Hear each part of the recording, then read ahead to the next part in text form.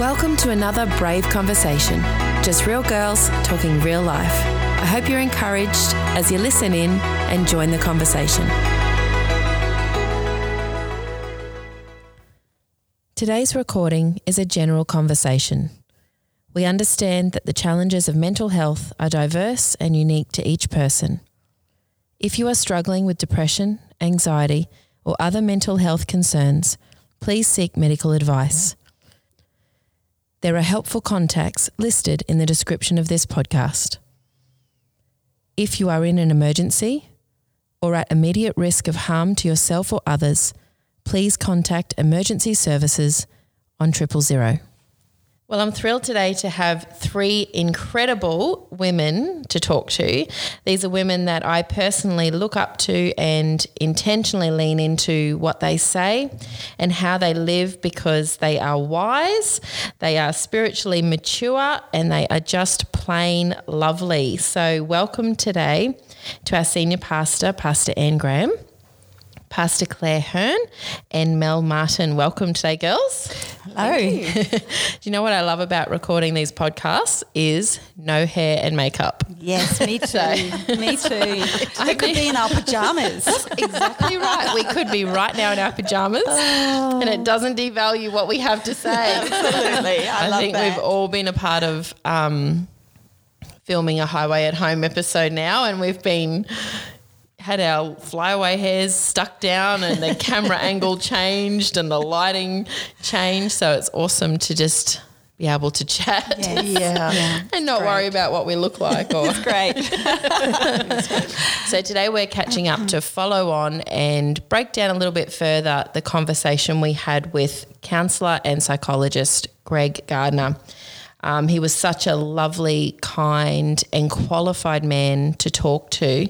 And he generously gave of his time and his talent, because he really does feel like he's here on the earth to help people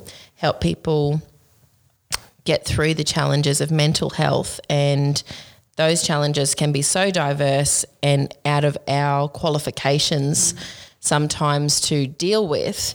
But our job is to come alongside people and to be a friend, to point their focus and their attention to Jesus, and to be a support wherever we can. And so I felt it was important to get that conversation out there. And now it would be great just to have a chat and break down further what we got out of it, and how we see things from a biblical perspective, and add another thought to that. Pastor Claire, did you say that he went out to the farmers? Yes, he's got a real heart for the farmers with drought. There's a lot of hopelessness out there, so he's actually turned a lot of his psychology strategies into a USB stick. Yep. And he sends it out to the men, because it's such a private thing, this mental health. And he goes out and he gives free, well, he actually has a cost on them, but he often ends up giving it out free. Yeah. Don't know if he wants that advertised, but post edit. But he's gone because he's had such a heart for the suicides out in the farmers. Yeah, and that just shows his heart and really his intention to what he does. So I really appreciated his time. So why don't we just start today by maybe saying one thing that we really liked about the conversation, something we got out of it, something we learned. Why don't we start with you, Pastor Anne? Yeah, I think the first session that you did with Greg, I just thought both it was timely and it was honest. And I think also as Christians, sometimes, it's been awkward to admit that maybe I did have an overwhelmed mind. And I think because we are faith people, we feel that if we become overwhelmed, particularly in that mental area, because it's unseen, and if we become overwhelmed emotionally, or we become overloaded in our thinking, then we think that we're not walking by faith. And yet the reality of our lives is, because we are human and we live in a world that has many, many challenges. And so that first session that you did with Greg, and I think you called it the overwhelmed mind, I thought, what a great start, because number one, it causes us to ask ourselves the question, am I in an overwhelmed state? And if so, what can I do change that. Yeah. And he gave us some great tools. So I think that's a great place to start today. Mm. Yeah, absolutely. What about you girls? Yeah, thanks. So what I particularly liked is probably similar to you, Pastor Anne, is that what Greg highlighted is that he likes to take a holistic approach to therapy. And I think it's important for us to recognise and to acknowledge that when God made us, he made us physically and spiritually. We are an integrated unit of body and spirit, and we need to honour all of that. Yeah. We can't just focus on the spirit and neglect our body. Our mind is very much part of that. So I think that was one thing that I really liked about what he brought. Yeah. And I think probably it'd be fair in saying sometimes the mind is the most neglected place that we go to. Yeah. We might look after our bodies, we might exercise, we might try and eat well, but the mind can be a neglected area. And so I'm pleased that we live in a day where this is being spoken about a lot, more freely and more openly and honestly. And there's no shame in it, but there's great freedom on the other side. Yeah. And I think that's what spoke to me, was that we're having the conversation.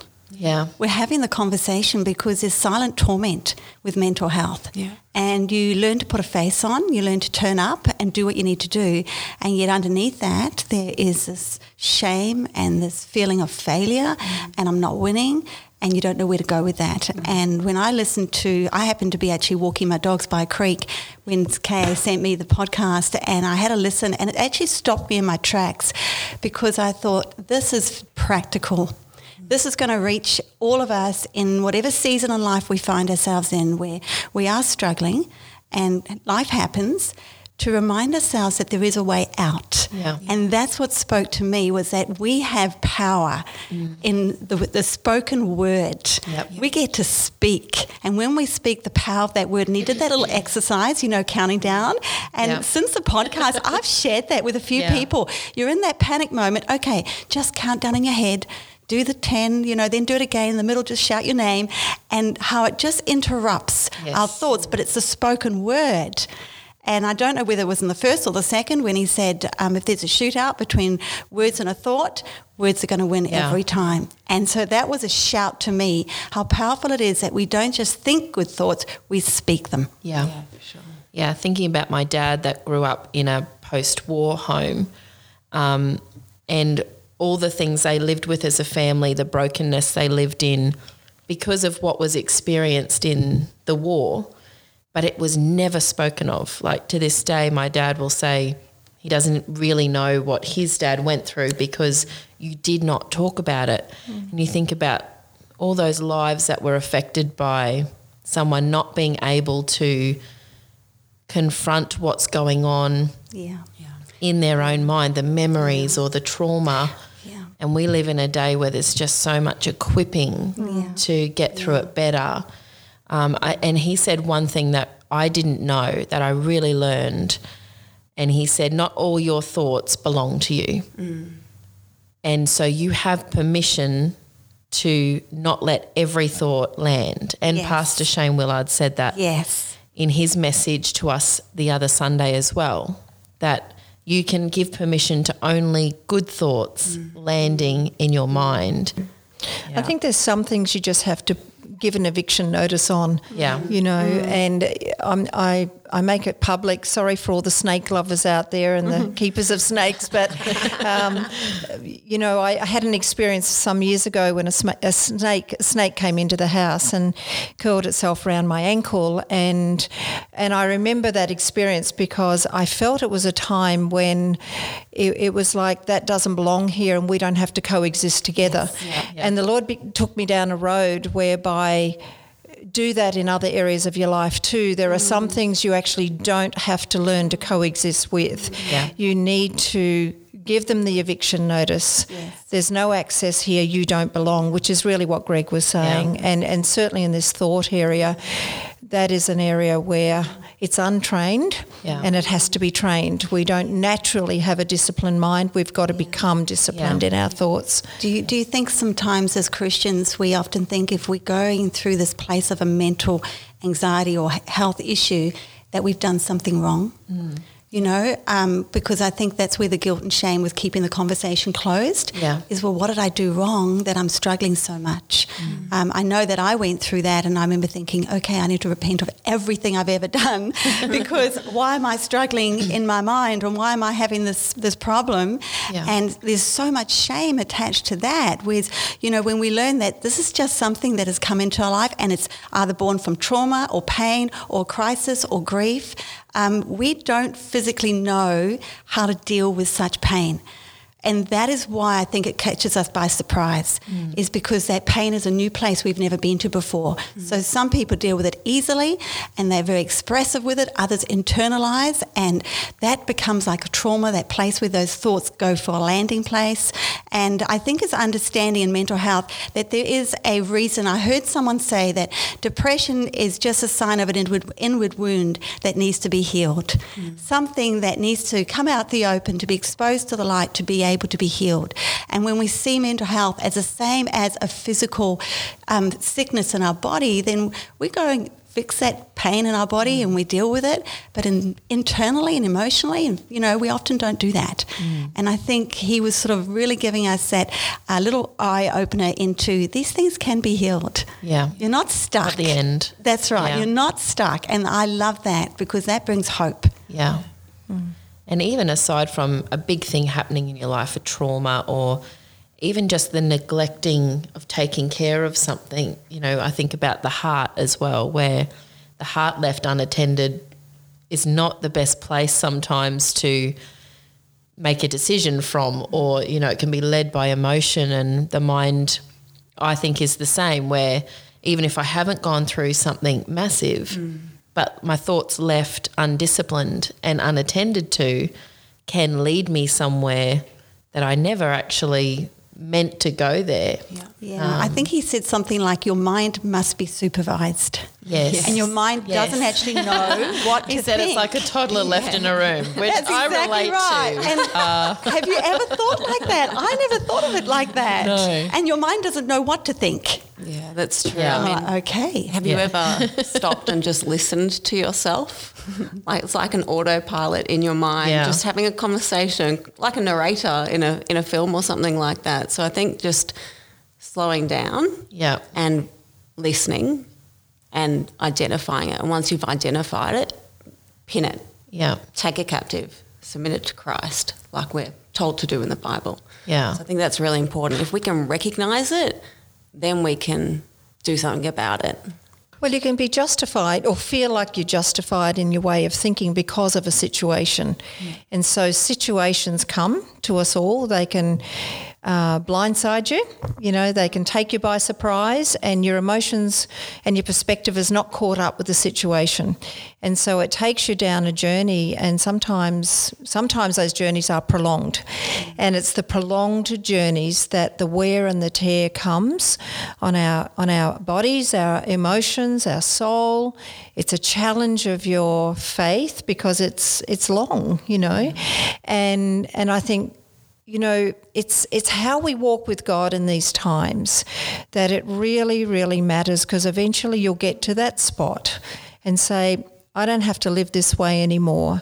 And you come back to the fundamental truths, which is what he was saying. And I agree. I think the counting backwards, it was funny, as I was getting ready this morning, I started going 10, 9, 8, 7. And then I brought my name in, and all of a sudden the counting stopped. Yeah. And it's a great exercise. It's a great exercise. It intercepts the thought, doesn't it? It really does. And it's the sound of your voice, just the frequency does change. Yeah. You talked about that, Kay, and it shifts the frequency. Yeah, it shifts the frequency. Simple strategy. Yeah. But it's backed up in the book of James as well. Yeah. You know how the book of James, we don't have time to go into it, but the book of James says that if we're double-minded in our thoughts, double-minded in all of our ways, then we're thrown around, you know, like a ship all over the place. It's got no rudder. It's got no place to be stable in. That's right. And that's what can happen with this unseen area called the mind and the soul, which is all connected.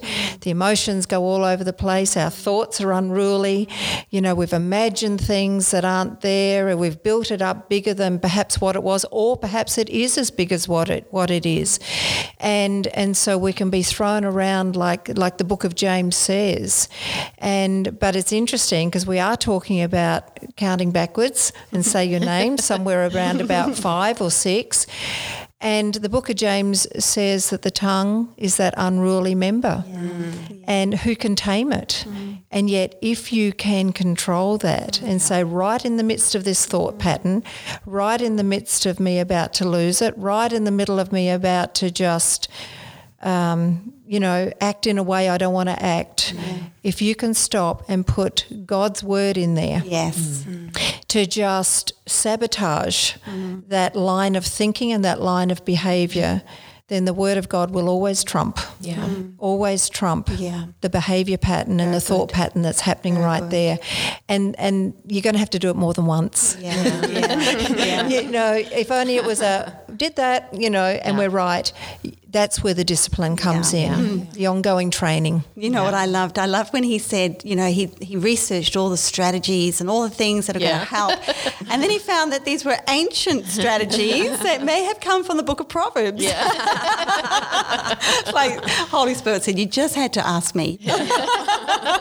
But, you know, I have heard of a lot of people who have come out of rehabs and things, and they've actually been taught to take a proverb every day. Wow. Read a proverb every day. It will help to renew your mind.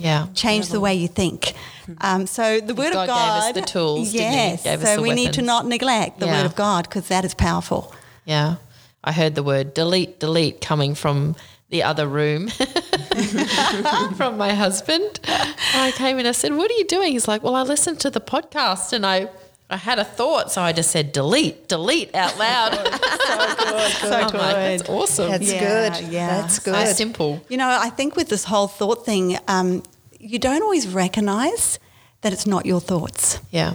And I think that was a big thing for me when I went through a really dark time. I didn't recognise what was my thoughts and what weren't my thoughts. They just seemed to be all my thoughts. It seemed to be my voice, and it seemed to be so truth, and so this is what circumstances are saying, and this is what feels real. Yeah. And I think when I listened to him, especially the second session, I realised that, you know, God took me on a journey on learning that it was, you know, renew your mind, but it's not just renew your mind.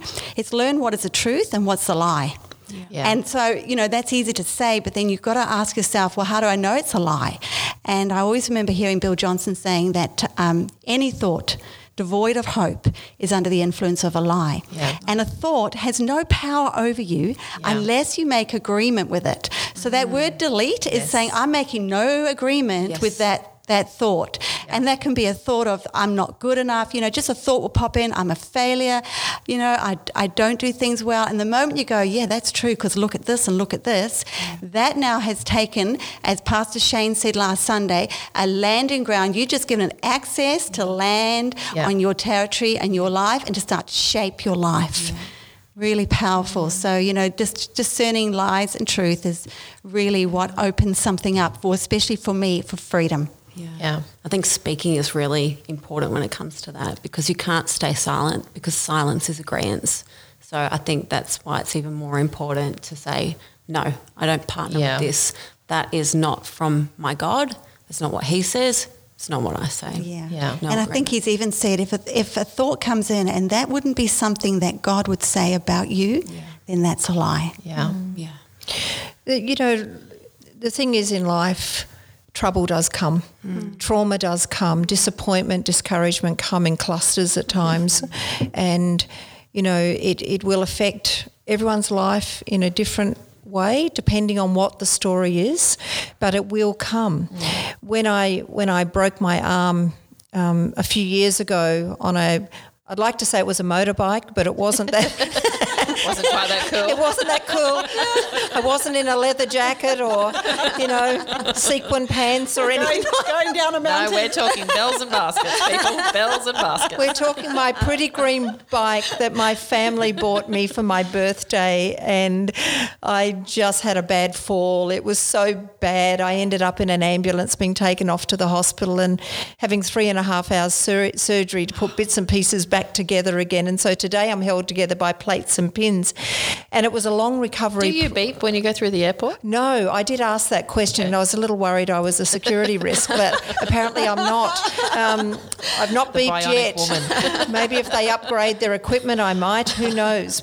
But anyway, the thing is, the recovery process for that was really the best part of a year.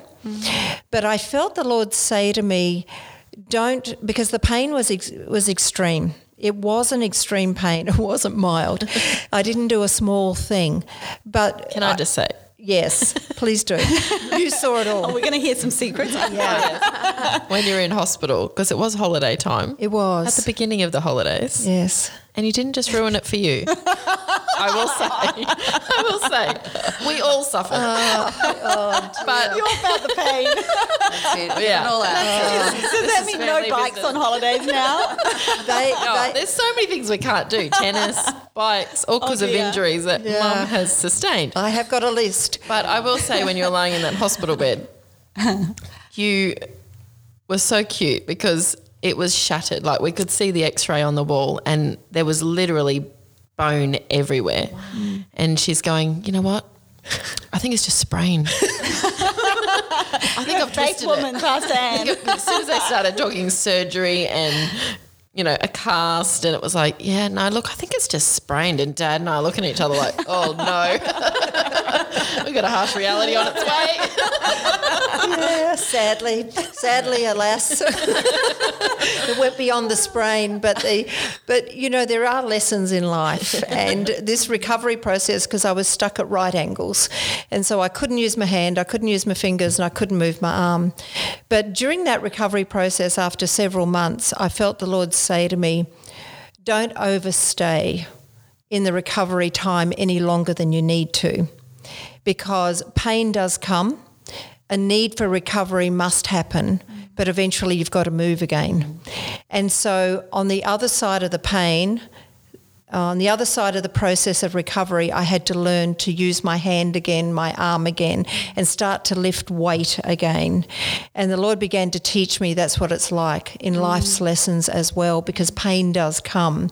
And times, depending on how deep that pain runs, you may need a time of recovery to get back perspective, to regain confidence. But eventually you got to step out again. Eventually you got to trust again. Eventually you got to allow your confidence to grow again and start to move. And that means engaging with people again, or going back to church again, or talking to the people you need to talk to that may have wounded you. Whatever the process is, eventually don't overstay in your recovery time. Stay on the stretch. Yeah. So it was an arm, but it also relates to bigger things as well. I remember when you went through that time, and I was so impressed with the way you walked through it, because when we are in pain, even if it's just physical pain, we can isolate. And I think one of the things when you're going through something is not to isolate, to find good community. And I remember you coming and still speaking, at different places and sharing your journey. And I think part of our recovery from mental health or any issue in your life is to share a little bit when you can. Yeah. And as you can, I think that's part of the healing process. It's really, really powerful. And like you say, when we're in pain, the first thing we want to do is withdraw. And that might be okay for a season. There might be time for that as well. But like you're saying, Mum, it's, we can't stay there. You can't stay there indefinitely. No. Yeah. There is a timeline on it, and you have to be brave enough to yourself to call that timeline, and start to step out. And it can be, because I know people who have driven up the church car park and cannot come inside because they're too scared. Yep. There's an anxiety there. There's a fear there. Maybe they're afraid of what people may think of them, or maybe they're afraid of being rejected, and they'll drive away again. And I think if we can just cross that line and say the welcome mat is out and we're all with you. Yeah. We are all with you. We don't have to be everyone's solution, but we are all with you side by side. And we've all been there in one level or another. I think so, and I think we're all beautifully broken. Yeah. You know, in that place of being beautifully broken, but we've also got a message of restoration. Yeah. So unless you come out of isolation, you often don't get to hear that there's hope and there's restoration and there is a way through, because we get to share our stories together. And when you hear someone else's testimony of what God did with a very similar situation to your life, it just sparks faith and hope. And, you know, testimony really is us giving God right to do it again and do it in our lives. So it's so valuable to come into a community where you can hear hope and hear faith. And I think, Pastor Anne, your message is faith. It always sparks that in us. And if we didn't come into that atmosphere, we'll never grab hold of that light for our dark. You know, so this is why I think God created us to be in community. And we need community for our healing. We need to hear those stories. We need to know that people love us and they care about us and we're not alone in our journey. And that is a powerful, powerful thing.